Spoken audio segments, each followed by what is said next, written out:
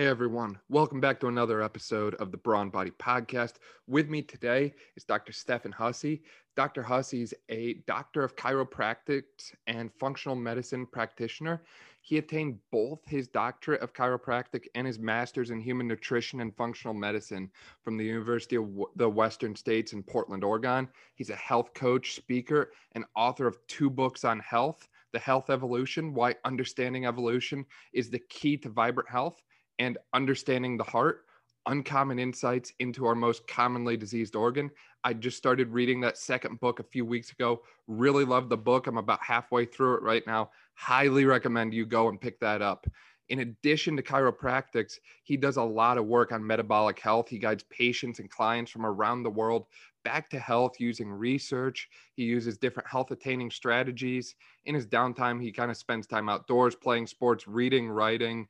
He spends time with his wife, his pets. He's a very active guy, very involved guy. You're going to be very, very impressed with him. So if you want to link up with him, you can find him on Instagram at Dr. Stefan Hussey.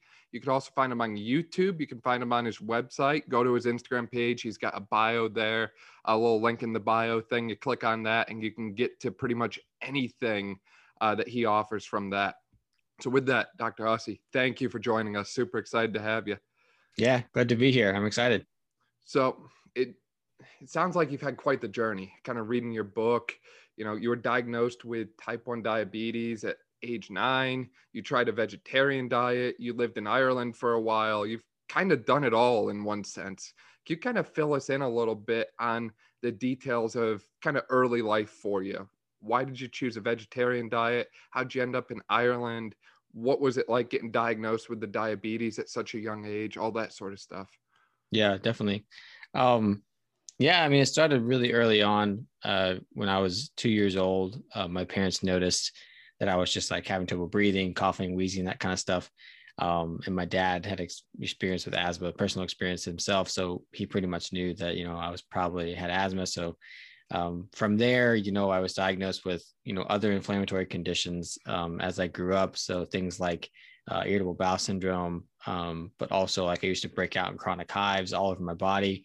I had terrible allergies, all these things. And then at age 9, that inflammation came to a head and I was diagnosed with type 1 diabetes, where my body attacked itself and attacked the cells that make insulin. So now I'm type 1 diabetic.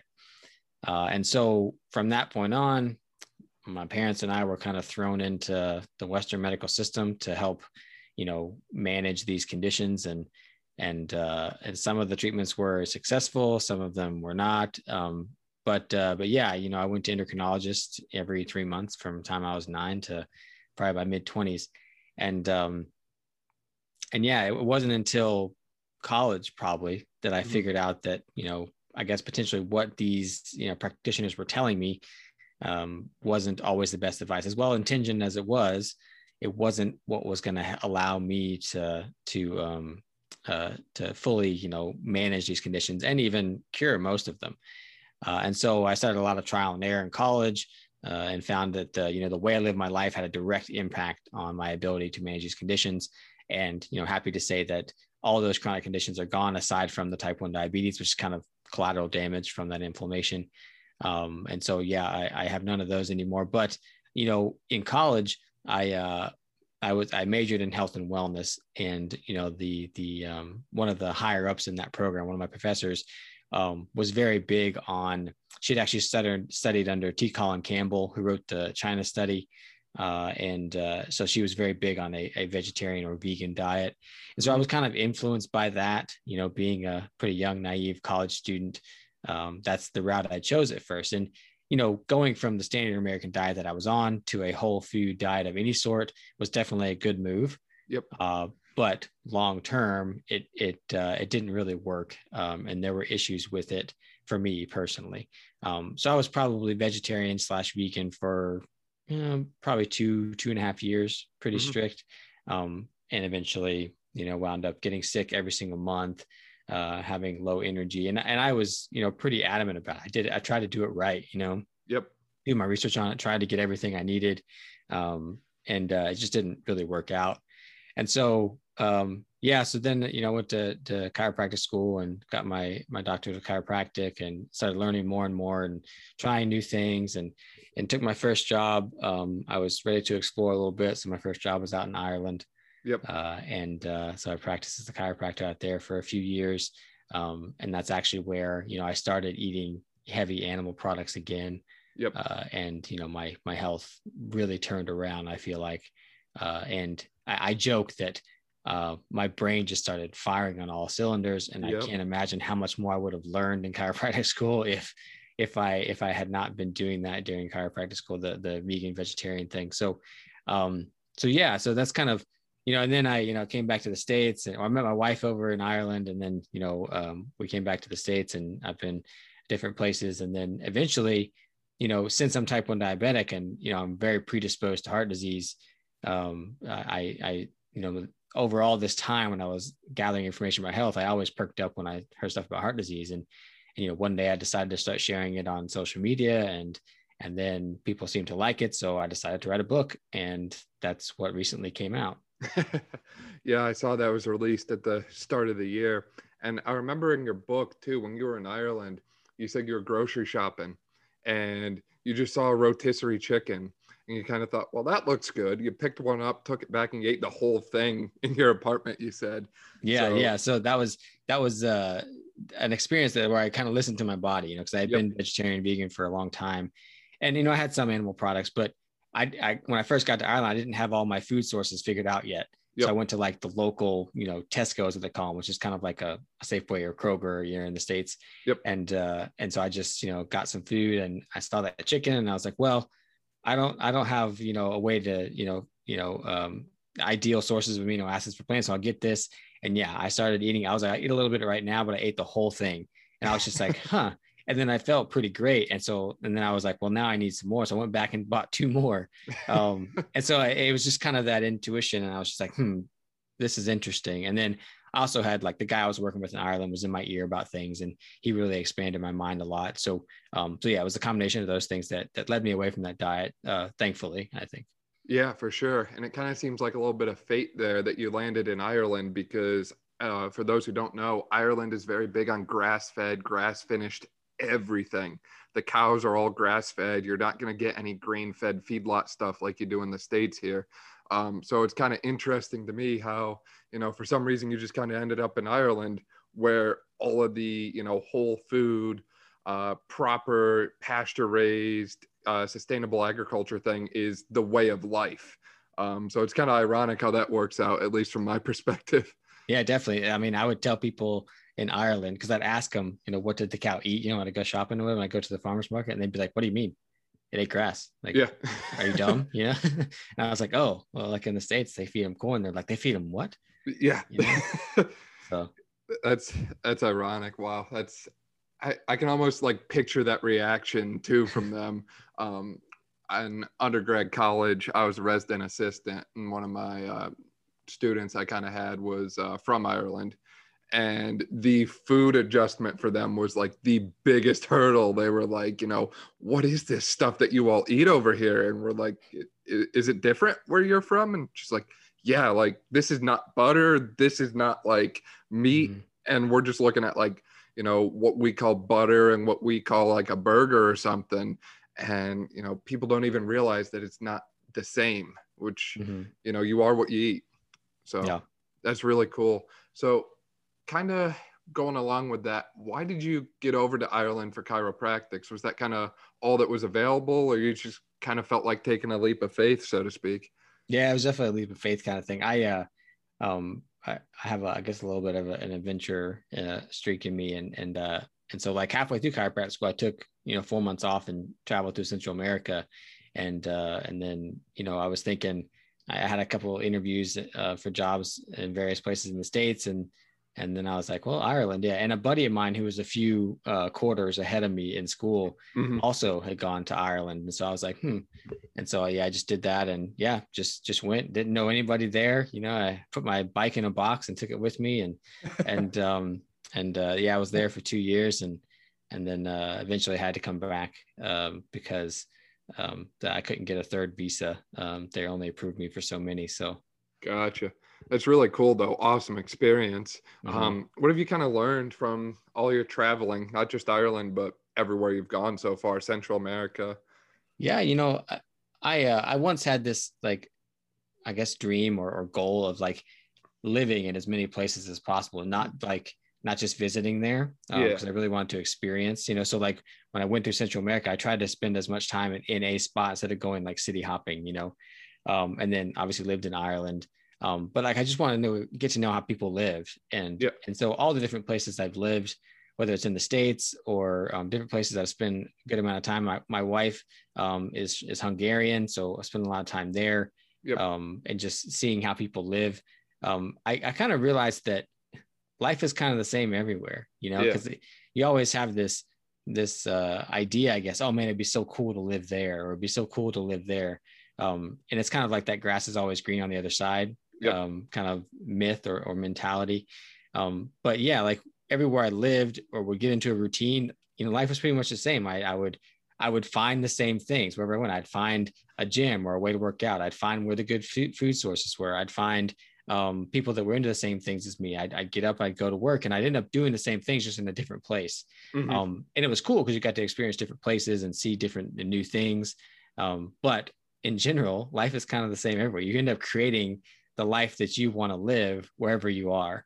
And the only difference really is the landscape and maybe the culture and things like that, which are good things to experience. But I ended up creating the same life pretty much everywhere I've been. Yeah, for sure. Now, obviously, you've got the chiropractic background as well. Throughout your travels, have you kind of noticed any different cultural or social kind of trends that relate to chiropractic? So, for example, is there a certain area that you've noticed certain gait deviations or certain things are just kind of different in certain populations than others? Um, Not necessarily. So, I've only really, you know, practiced chiropractic in the United States and in Ireland. Yep. And I've been to other places, and I've seen other chiropractic clinics, like in Central America. I saw a few in like Guatemala and stuff. And but I've never really practiced there. Yeah. And so those are, Ireland and the US are pretty westernized countries. So, so I saw a lot of the same things, a lot of poor metabolic health and degeneration, which is, stems from poor metabolic health Yep. and structural and functional problems, kind of the same kind of things people in westernized societies do. Yep. But that would be really interesting to see if like, different countries, there were different presentations of pathologies. That'd be interesting to see. Right. Yeah. That's something I've always kind of wondered because we look at different cultures in America, for example, everyone walks around in shoes. Like if you walk to the grocery store barefoot, you will get some weird looks. Other cultures, barefoot is the norm. So how are the gait deviations different? Little things like that. So I always kind of try and pick up from whoever I'm talking with, have you seen anything? Because I think that's an interesting field that we often don't explore. And we haven't really explored how those kind of cultural implications kind of carry over when someone's in a different setting. So if they grew up not wearing shoes and then all of a sudden they come to America, maybe they're coming here for college, for example, and they're wearing shoes all the time and they're inside more, how does that kind of change things? Yeah, I could definitely speculate how that would change things, and it wouldn't be a positive thing, but yeah. For sure. So the other question I have too is, how'd you get into chiropractics? Because you kind of took that kind of route for health sciences, a little bit of nutrition in undergrad. Chiropractics kind of relates to that, but at the same time, it's a little different. It's a little more hands-on than we typically consider health and medicine to be for the most Mm-hmm. part. Yeah, it was kind of I can't say it was extremely planned out for me. But in college, well, I guess my pediatric endocrinologist that I saw when I was a kid, I had a great relationship with him. He was a great doctor. He really helped me understand the disease. I can't say that his recommendations were always spot on, but it's just what he knew. Yep. But he was a great guy. So that kind of inspired me to go into medicine. Yep. So then I got to college and did, the prerequisites for all that. But when I was in college, I had a different endocrinologist, and he was, pushing a lot of medications. He wanted to be on a statin drug just because I was type 1, not because I had cholesterol issues, which is a whole nother rabbit hole. But but also he wanted to put me on a blood pressure medication just because it was a standard of care for type 1 diabetics, not because I had high blood pressure. You know, at the time of that visit, he recommended my blood pressure was 112 over 72. So it's like, that didn't make sense to me. And luckily I had a very headstrong girlfriend at the time who was very like, don't take that. Are you crazy? Like, you'll take that the rest of your life. It's not what you need. And then, so that kind of stuff was kind of in the back of my mind, like, well, maybe I don't want to go to medical school, or maybe wonder why they offered that. Cause at that time I was pretty naive to all this. But then my girlfriend at the time, she got into naturopathic medical school in Oregon. And so I'm not married to her today or anything, but we planned on staying together. And so I was looking for schools in the area, and there was a chiropractic school there. And, you know, my parents had taken me to chiropractors, you know, most of my childhood, and I'd been to see one in college, and I was having this kind of doubt about, you know, Western medical approaches. And I was just like, well, maybe I'll try that. So I applied and got in. And so since she was going that direction too, you know, I went, and I had no idea about, you know, the philosophy of chiropractic and how there's kind of some disagreement between chiropractors depending on schools you go to. I mean, we all have to pass the same boards, but I didn't know there was this, you know, difference, you know, of ways of doing things. But I learned all that, you know, as I went through school. But yeah, it wasn't really planned out, but it was definitely me searching for, I guess it was like my original search for like health, you know. Yep. It was, yeah, I wasn't getting what I thought was optimal from my medical doctor, which I felt was the route I needed to go. But then I saw this other approach, and I was just like, well, yeah, let's try that out. And that's where I ended up.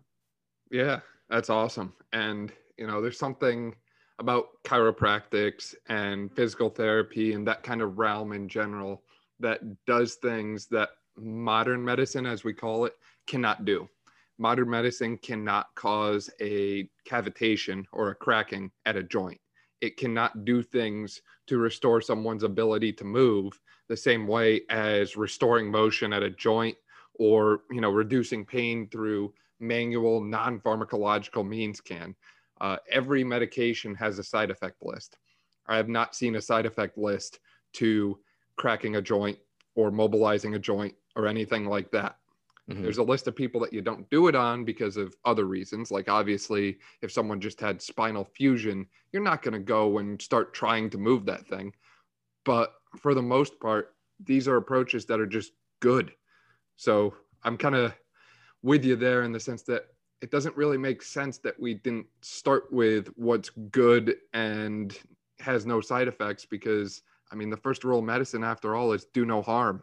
So with that too, you know, that kind of transitions into this talk about medical reform. There's a lot of talk, kind of buzzword lately, about reforming the healthcare system, the medical system.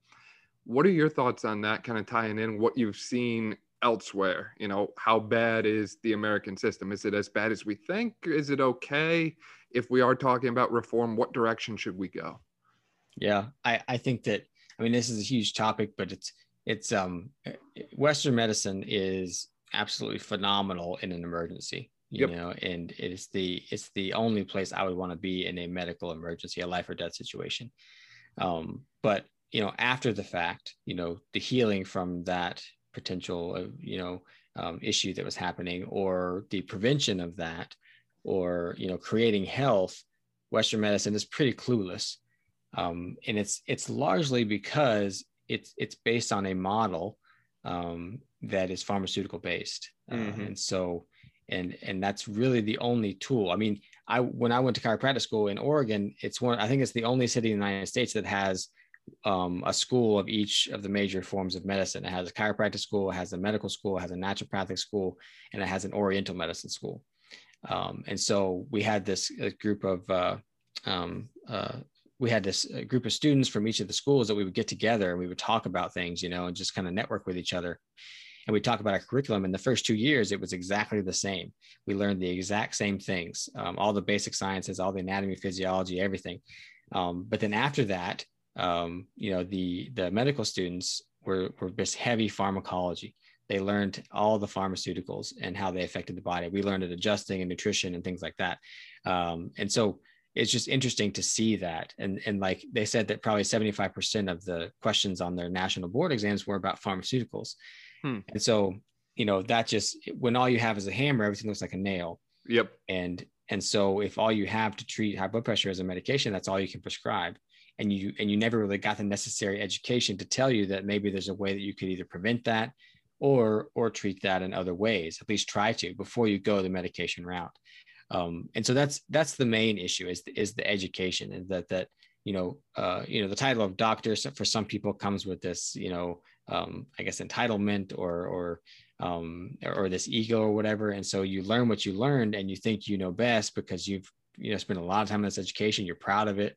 And you're, it's rare that you see one say, well, maybe I don't know the answer, and so it kind of creates this system. But then there's also the monetary side of things, where, if you're dealing with insurance companies and the insurance companies are only going to pay for this therapy or this drug, then that's what you recommend because you want to get paid.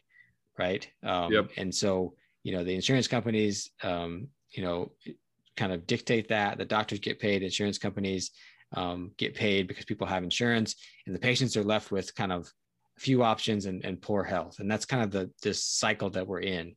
And the way out of it, I think the way to reform it, because it's never going to reform itself. Right. It's just not based on the system. There's too many things tying and keeping it there.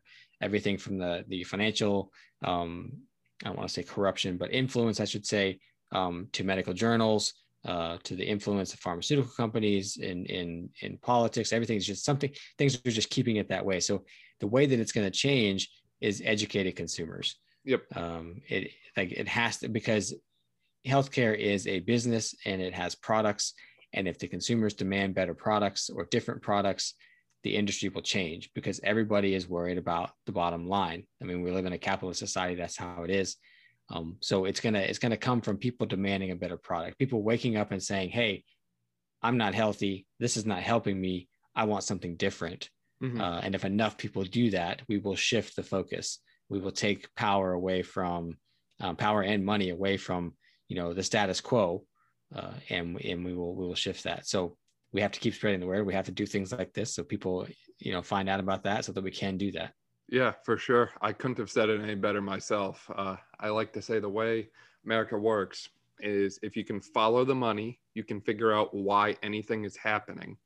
And the real voting does not occur in early November every 4 years. It occurs every time you leave your house and make a purchase.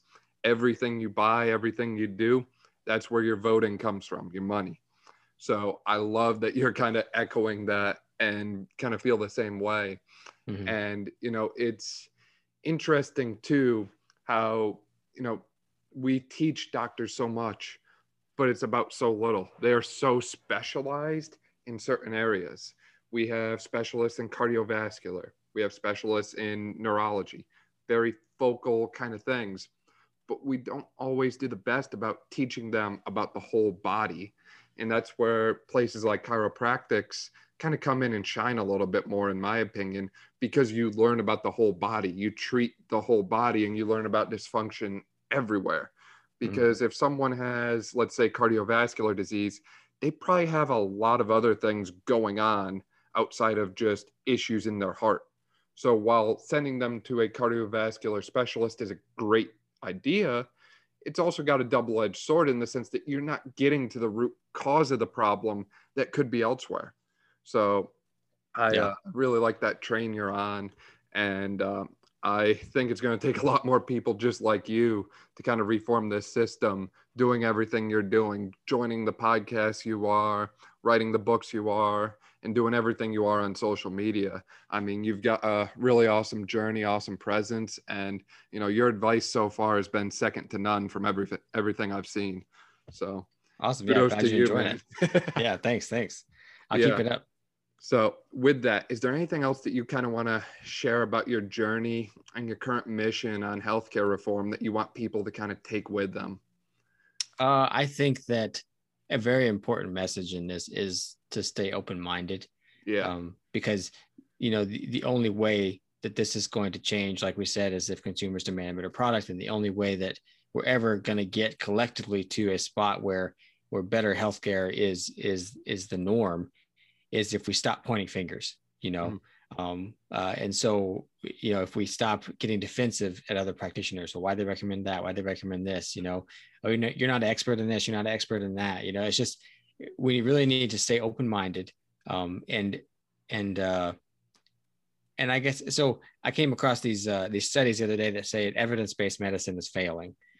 And it's because, and I agree with it to an extent, because, you know, we're waiting for evidence to tell us what to do or how to treat things, you know, rather than what we should be doing. I came across this other article with a fascinating solution, was that what we should be doing is, you know, we have all these, you know, established treatments and things like that. And we have these other treatments that maybe not as well established, whatever. We should, every single time a patient, you know, in a traditional setting, like my clinic or a hospital setting is treated in some way, it comes in with some set of symptoms and is treated in some way, it should be logged as a case study. And then it should be searchable. So where you could say, like, you know, age of this patient or symptoms of this, and you can look at all the ways they were treated, because that's the only way we're going to find out what truly works, you know, because fundamentally, you know, research is flawed because it tries to eliminate all the variables and figure out if one thing does one thing. But, you know, I got news for you. I am never in contact. I never have one variable acting on my body at the same time or at one time. And that's it. You know, we're not sterile beings, so you can't figure out how I work in a sterile Petri dish, that kind of stuff. And so we really need to just start cataloging, you know, what works and what doesn't for people, you know, working within the confines of Western medicine, of anything outside of Western medicine, and just get a large database that's searchable that people can go to. And then we'll really find out what starts to work. For sure. I love that idea. I've never heard of that before, but I love it. And I love that new ideas like this come from meeting new people who are experts in their field and kind of talking with them about solutions. You know, this isn't something that one person is going to come up with. It's going to take a lot of people just like you working together to kind of come up with these ideas, like the case studies. And the thing is, this should be easy to do. We have electronic EMRs. Everything gets documented digitally. So it shouldn't be that hard to publish it in something like PubMed for every single patient. It should be a pretty automated process. And it does kind of make you question, why aren't we doing that? Why do we only look at lab-based settings and not the real world settings? And even when we learned evidence-based interventions, they kind of told us, you know, discount the case studies because it's only looking at one person. But it's like, what if we had 1,000 case studies that showed that exact same thing? So if we think about something like lumbar traction, for example, in the physical therapy world, our clinical practice guidelines are very against lumbar traction. Not a good thing. Yet in the clinic I'm currently at, kind of an orthopedic setting, we have a ton of patients with lumbar radiculopathy. So what do? 5 minutes of manual lumbar traction. What happens? All their symptoms centralize. Pain levels go down, things get better. So there's a lot of discrepancies, kind of like you said, between the research and real world. And it's time we need to kind of make the evidence match what we're seeing on a day-to-day basis and not, you know, our ideal perfect situation, because we're never going to get that. And we know that.